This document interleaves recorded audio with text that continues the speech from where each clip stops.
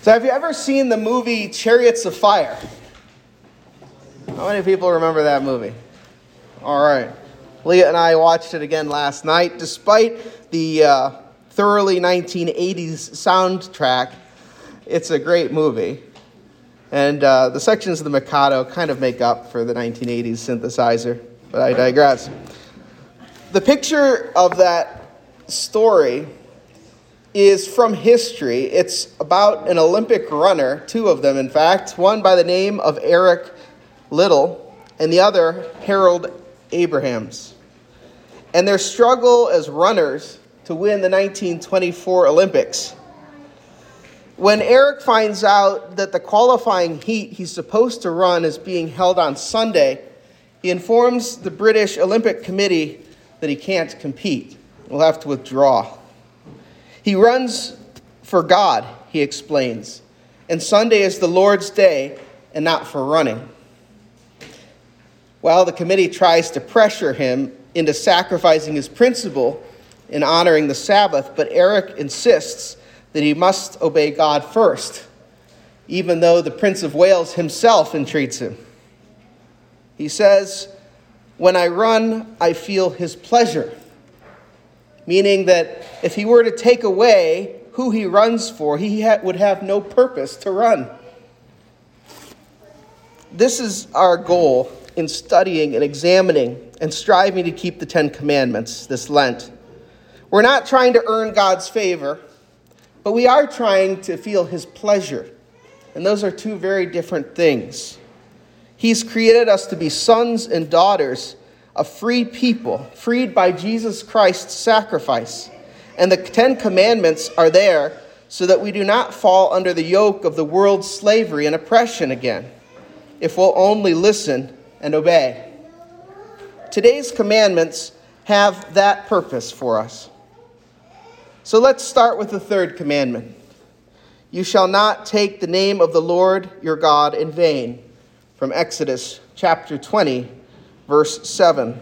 And I invite you to open your Bibles up to the Exodus 20 passage. It's not one of our assigned readings today. The Deuteronomy chapter 5 version, verse 11 reads, You shall not take the name of the Lord your God in vain, for the Lord will not hold him guiltless who takes his name in vain. So why is God so concerned about his name? The commandment is actually a logical outgrowth of last week's second commandment. Remember, the second commandment prohibits the creation of idols as representations of God. And this one prohibits the misuse of the spoken representation of his name. Do you see the connection? Both those things made and how we use his name is a representation that directly reflects on him. And in all languages, words are symbols bespeaking something else. But in God's case, his name is much more than a symbol. As we said when we examining the first commandment, his name is actually a philosophical argument. Right? His proper name, I am, is a declaration of monotheism and of his supremacy as God above all. His name is set apart, therefore, as a name that's holy unto itself. And the Lord Jesus reiterates this in the Lord's Prayer. Our Father, who art in heaven, hallowed be thy name, or holy be thy name. The first part of keeping this commandment is revering God's name. The Hebrews revered God's name in many ways. That I am, or Yahweh, or Jehovah, it's sometimes translated, is often substituted by the Hebrews with another word, Adonai, meaning my Lord, or the Lord, or just Lord. You can see throughout Psalm 33 that we just sung on page 7 how this gets used, right? Blessed is the nation whose God is the Lord. The second verse, the Lord looks down from heaven and beholds the children of men. And the prohibition here in the commandment that Israel is observing is to not make light use or to mock God's name. Mocking the name of God, who has chosen to free you, actually makes no sense when you think about it. But As we all know, human beings often make no sense. There's another meaning for this commandment, right? The original Hebrew literally is translated, "You shall not raise up Yahweh's name for no good." I'll say that again. You shall not raise up Yahweh's name for no good. Now, what does that mean? Well, scholar and commentator Douglas Stewart points out that this has to do with perjuring oneself. Perjury is lying under oath. And one thing that happened in Canaan amongst the Gentiles and was seeping into the Jewish population is to swear by God's name. So it might go something like this: "I swear by Marduk that what I am saying is true, and he may strike me dead if it's not." The idea is kind of like bluffing in a poker game. You ever played poker? Not a trick question. Poker is not a problem. Did you ever play poker, right? And you ante up because you know your hand isn't very good, and so you just keep adding and adding to the pot, hoping that you buy off the truth, right? And that you can fold your cards and move along. Well, that's essentially what this commandment is forbidding with putting God's name to bad use. You see, Israel was tempted to do just what the Gentiles were doing and invoke God's name to cover for them. To cover for them. Israel was tempted to do that. Jesus addresses that in Matthew chapter 5, verse 33 at the beginning of the Sermon on the Mount, where he says, "Again you've heard that it was said to those of old, 'You shall not swear falsely, but shall perform to the Lord what you have sworn.'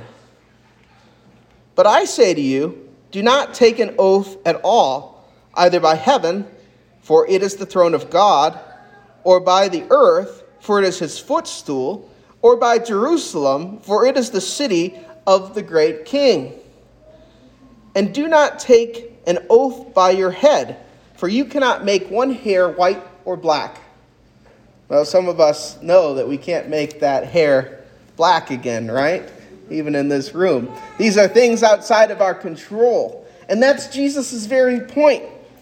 You see, his rationale is simple. That you're not in control of things in heaven, or of God, or of his name. Heck, you're not even in control of the very hairs on your head, though you like to think you are, right? We like to think we are in control of ourselves, but that's not true. And so at the heart is pride and idolatry, putting one's self above the name of the Lord, putting one's self ahead of God and trying to use him for our purpose instead of submitting to his purposes. How many of us do that? You don't have to raise your hand because we all do, right? This is part of how we act as human beings. But it's not how it's supposed to be. And it's not how Jesus would have us act as people found in him. And so you can see when you apply that this commandment is broken in so many ways, right? By ourselves and by those in our world today, using God's name to further our cause or to manipulate. Sadly, it often occurs in world politics. A recent example occurred last year in an infamous statement by the Patriarch of Moscow. Do you remember this back in September? He declared that Russia's action in Ukraine was a holy war, and that anyone who died as a Russian soldier in that holy war had his sins forgiven. That's blasphemy. That's blasphemy. By contrast, the wiser was the 16th president of the United States, Abraham Lincoln, who was president during our Civil War. Even with the ever-present issue morally of slavery as the context, the minister is said to have rushed up to Lincoln one day and said, "I hope the Lord is on our side." And Lincoln responded to him, "I give no concern whether the Lord is on our side or not. For," he added, "I know that the Lord is always on the side of right." And with deep feeling, he continued, "But God is my witness that it is my constant anxiety and prayer that both myself and this nation should be on the Lord's side." Do you see what the president was saying? He understood this commandment, and he understood good theology backing him up here. Misuse of the Lord's name is easy to fall into, and so blasphemy appears in all sorts of different ways for us today.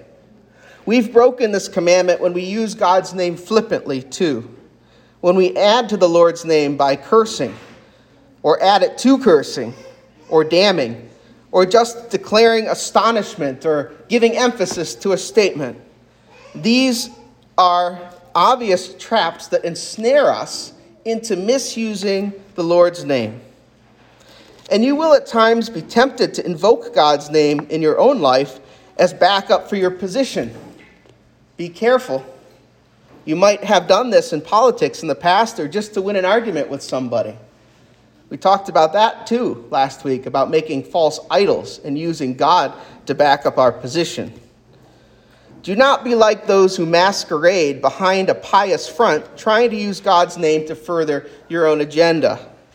Be wary of people who don't know, people whom you don't know, and some whom you do, who claim to speak for God or right with a veneer of authority, but unfoundedly so. Be very careful of people that say, "Thus saith the Lord," and give false prophecy. Do not trade the treasure of his name in which you were baptized, in which you've been saved, as Jesus talks about in our gospel passage. Do not trade that name in for so cheap a price. If you do, your adversary, the devil, will use it to treat you as one of his slaves. You see, he'll entrap you with that and use it to show you your hypocrisy and to make you subject to him instead of the Lord. Rather than trying to use God for our purposes, we're called to submit to his purposes, not fitting him into us, but rather putting ourselves in the example of Jesus Christ, as our epistle passage today tells us, that we might love God and that we might see him as the loving Father, the Son, and the Holy Spirit that he is. It's for this reason that we Anglicans literally bow our heads at the name of Jesus and the Holy Trinity, as we do at the end of the psalm. For it is for our good, as a reminder to stop and remember whom we serve, and that he's not a slave master, but a loving Father. The next commandment, the fourth commandment, is also a sign of being beloved, chosen, and free people. It's in your bulletin if you want to look at it, or again in Exodus chapter 20, this time verse 9. Remember the Sabbath day and keep it holy. The first instruction is to remember here. It's to stop. It's to remember that this is key about who we are as chosen people of God, remembering who God is, too, in relation to us and all that he's done for us. But first, look at the literal text. The literal text in the Hebrew uses the word Sabbath, which is a transliteration of the Hebrew word Shabbat, literally to stop, to cease. Thus, you could translate this, remember the stopping day. Remember the stopping day. Remember the resting day. And then the second part of it, remember to keep it holy. This commandment has these two parts, which are actually equally important. In addition to that, the Bible gives us two explanations for the commandment. In Exodus chapter 20, verses 9 through 11, the longer explanation of this commandment, we read, 6 days you shall labor and do all your work, but the seventh day is a Sabbath to the Lord your God. On it you shall not do any work, you or your son or your daughter or your male servant or your female servant or your livestock or the sojourner who is within your gates. For 6 days the Lord made heaven and earth, the sea and all that is in them, and rested on the seventh day. Therefore the Lord has blessed the Sabbath day and made it holy. Aren't you glad we don't have to say that every time we recite the Ten Commandments? But there's something in it, right? The first thing here in this commandment in verse 9 is talking about work. We are to labor. We are to labor. Work is good. For 6 days, you're to work hard. For 6 days, you're to give honestly of yourself to your employer and to God, giving your best to work. And there's a lot that could be said about that, right? There's a whole sermon that could be preached upon that, but we won't. I'll restrain myself. Look at the next part. The seventh day is a Sabbath, or a stopping day. God commands his people and everyone in their household, notice, exhaustively, he commands the whole household down to the animals to stop and to reflect on God. Work that was not essential was not to be done on that day. Why? Because this was given to set God's people apart from those who are not part of God's covenant people, Israel. They were to be different. And there was a reason for that. You know, in the herding and agricultural world particularly, God's people were living much closer to the edge than most of us. They were living in a harsh world. You know, you couldn't go down to the local grocery store and pick up a gallon of milk or a loaf of bread on the Sabbath, even if you wanted to, even if it was permitted. So the first lesson of the Sabbath to them and to us forced them to plan and to save and to not be enslaved by their wants and their needs. When walking in God's will, like in the Garden of Eden, God's people have freedom in ruling their environment, in planning and having some control because of God of their context. Remember then Eden. Remember God's plan. That's part of that first justification of the commandment, right? That the Lord rests. And so he's calling on them to remember how it originally was, even though we've never experienced it. Neither had they. Second, God's putting into place the Sabbath to remind his people that he would care for them. He would not let them go hungry. He would not let them starve. He was the source and the support for their existence, for everything they needed. And thirdly, the Sabbath was to be a sign for them and to others that their God did not need their service like their Egyptian slave masters or those Egyptian gods, but rather cared for them enough to command them not to be workaholics, not to be slaves. It seems a strange thing to have to command people not to be slaves, and yet look around. The rationale from Deuteronomy chapter 5:15 comes in handy and makes sense in this context.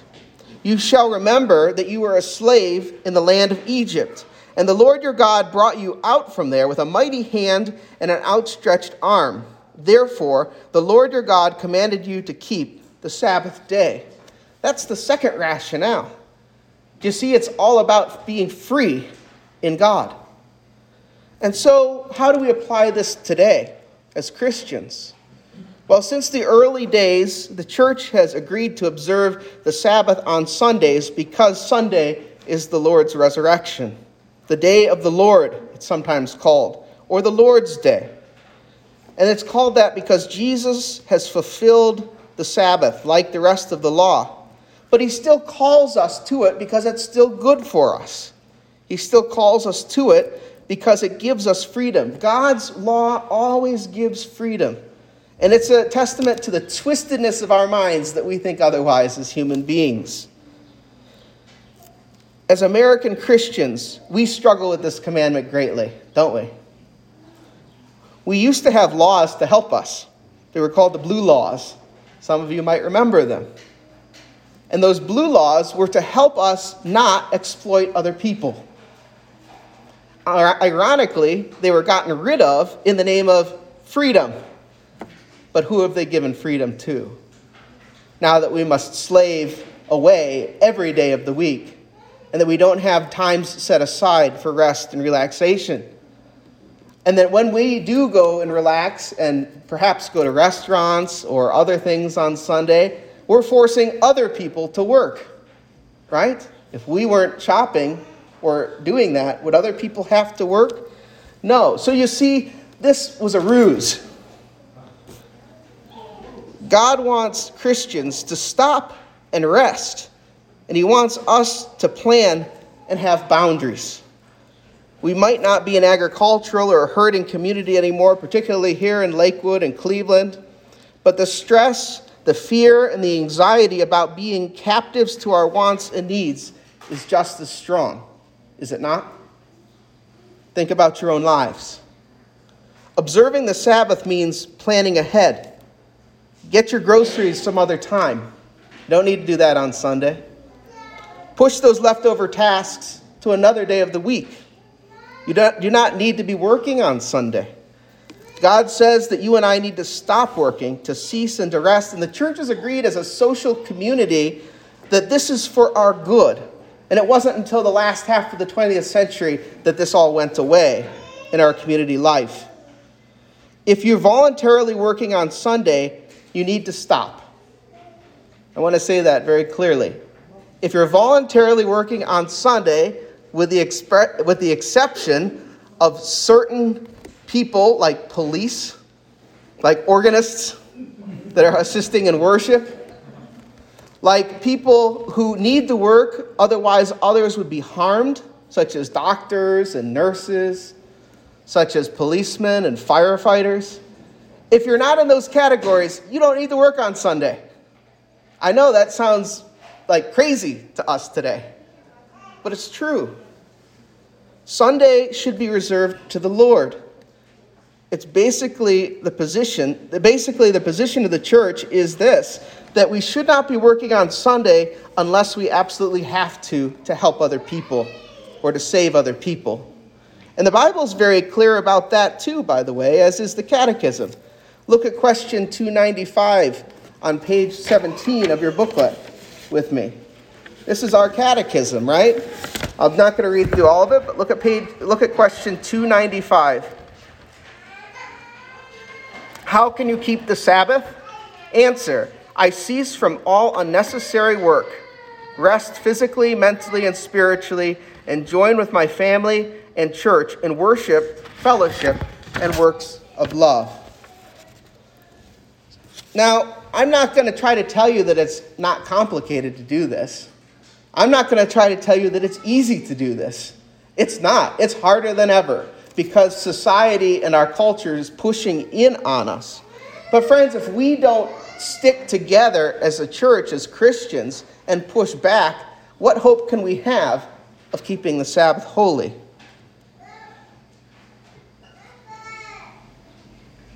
Many times Christians are just too timid to ask for Sundays off, right? Maybe that's your case. Or maybe you've asked for it off. I had a time in my life where I worked in a restaurant. And I was in college, and it really took some guts to go to my manager and say, I don't want to work on Sunday mornings anymore. I go to church on Sunday mornings. But honestly, I made it something bigger in my head than it actually was. The manager just looked at me and said, well, okay, I'll rearrange the schedule. That was it. Do you see what I robbed myself of out of my fear and timidness? I'm not saying that'll necessarily be your case, but you don't know if you don't try. Second, God wants you to keep the Sabbath to remind you that He cares for you. One of the biggest idols that's worshipped by Americans is self-sufficiency. Self-sufficiency. Now, self-sufficiency, coupled with other things, is not bad. It's being responsible for yourself. That's okay. But if we put self-sufficiency completely before God, we make it into an idol, right? Self-sufficiency can take the place of God in giving us security rather than Him. And therefore, we have to ask ourselves and be serious when we're talking about working on Sundays. Can I really not get by without working on Sunday? Is my life really that close to the edge? Or am I acting in greed? Am I fulfilling my fleshly desires? Think about that for a minute. I can't answer the question for you, only for me. And we also have to ask ourselves, do I have such little faith in God's provision that I can't take a break? Do I have such little faith in God's provision for my life that I can't take a break? So, dear Christians, take a stand against your sinful nature and stop and rest in the Lord. Thirdly, the Sabbath is still assigned to other people, that we were not created to be slaves, or to put it in the modern vernacular, to be workaholics. Notice that the Sabbath was for what we would call employers and employees, servants, non-Jews, sojourners inside the gates, even animals were given a rest. This is the social justice component of this commandment, that we are responsible for other people's good, not just for our own, and that our actions have ramifications and consequences in people who work under us or work with us or who serve us. If you're a worker going to your employer and asking for Sundays off, that's a witness to your employer. If you're an owner or a team manager or someone who's in a place of authority and you're telling your employees, I don't want to hear from you on Sunday because that should be a time for you and your family and to worship the Lord, that's a witness to them, whether they're believers or not. Try it. It'll make people scratch their heads. I know someone who told his boss and the team workers that he was part of that he doesn't answer texts and emails and phone calls on the weekend. Now, he's a baby boomer. He's at the top of his job right now. Like, he's the boss. So he has the luxury to say that. I get that. But it floored his Gen X and millennial coworkers that he wasn't going to hear from them till Monday. And too bad. Generally, things can wait till Monday if we actually think about it, though. There's a saying that my father-in-law got from his mother, and it's this: what you do on Sunday, you'll have to redo on Monday anyway. What you do on Sunday, you'll have to redo on Monday anyway. And she used to say that because typically when we don't rest on the Sabbath, we do things wrong and have to redo them. It makes sense. A lack of rest, a lack of refreshment, a lack of reflection makes us less productive, not more. So there's that reality too. The fourth commandment also prohibits us shifting our labor onto other people. If you're a Christian employer or manager or a person in some sort of authority, you need to keep this in mind. Don't work your employees on the Sabbath, whether they're Christians or not. Give them that time off. Don't require their work. Don't shift your burden onto somebody else. And there's all sorts of applications that you can put that to, isn't there? And finally, keep the Sabbath holy. Keep the Sabbath holy. It's not just a time to do something else. It's a time that's kept holy in worship unto the Lord. So do take that break. Do stop. But stop with a purpose. You see, in the Jewish tradition, Sabbath begins on sundown the night before, and candles are lit or lamps and prayers are said in preparation for the Sabbath. The same should go for the Christian. To keep the Sabbath holy means planning for it, both physically and spiritually. Think to yourself, how am I going to get to church tomorrow? What do I need to do to get there? Right? That's being proactive. That's planning. How am I going to spend time with God's people so I'm not resentful? That's planning too. Because going to church is a duty, but it's also a joy. How many of us struggle to give 3 hours to church Sunday morning? Do you realize God calls you to the whole day? I could stand up here for the whole day and be justified. I won't. I don't want to either. I like taking some Sabbath too. And incidentally, I take my Sabbath on Mondays, which is why you don't hear from me on Mondays. But we're called to this time so that we put the Lord first on the Lord's day. And if Americans struggle with ceasing to work, American Christians struggle to get to church. If we're honest, right? If Americans struggle to stop working, American Christians struggle to get to church. The statistics bear that out. There's really only 3 reasons you shouldn't be worshiping on a Sunday morning with the body of Christ. Again, back to the historic church. Those 3 reasons are illness, inability, or caring for someone who needs you. Illness, inability, or caring for someone who needs you. That doesn't include soccer games. That doesn't include a club. That doesn't include anything else. Nothing else should bar you from coming to church. Make Sunday morning at church your priority because it's God's priority for you. Not because he wants to give you some hard burden, but because he loves you. Have the courage to say no. And saying no is hard. I have some friends who had a son signed up for a soccer league out in, I think it was in Westlake, it might have been Bay Village. Well, mid-season, the team changed their schedule from Saturdays and began playing on Sunday mornings. The boys' parents had to tell the coach that their son would be missing church, or would not be missing church, rather, to play soccer. Their son would not be missing church to play soccer. Now, that was hard for them. It was harder for their son, who lost his position on the team, who was punished because he wouldn't play on Sundays. But you know what? That was a witness to the coach, and it was also a witness to the son. There are things more important, and there are things less important. And honoring God's commandment is the more important. So like Eric Liddell in Chariots of Fire, we really have no choice. Nothing is more important than our loving obedience to the Lord God Almighty who loved us and died for us. As Christians, we live in his love, chosen by him as children to live, work, and play for his pleasure. If we choose to trade obedience to please the world, we're choosing to lose him who is our salvation and our freedom. We're undermining our relationship with him. Not that we lose salvation, understand, but we're undermining our relationship with a God who loves us and desires what's best for us.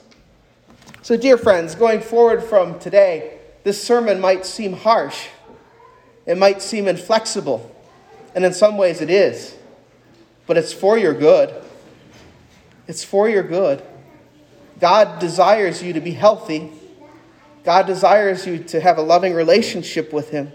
God desires for you not to be a slave to your employer or to anything else. The 10 Commandments are a sign of his love and covenant for you. His commandments to keep his name holy and to honor the Sabbath and observe it are not harsh, but only appear harsh because we're so twisted. If our desires, if our thoughts are fixed on the kingdom of heaven, we'll see this for what it is. Guidelines for a healthy life. But you have been born again. So see the kingdom of God in this. See how God frees you from these things and how taking the hard steps is part of maintaining that freedom in Christ. In the name of the Father, the Son, and the Holy Spirit. Amen.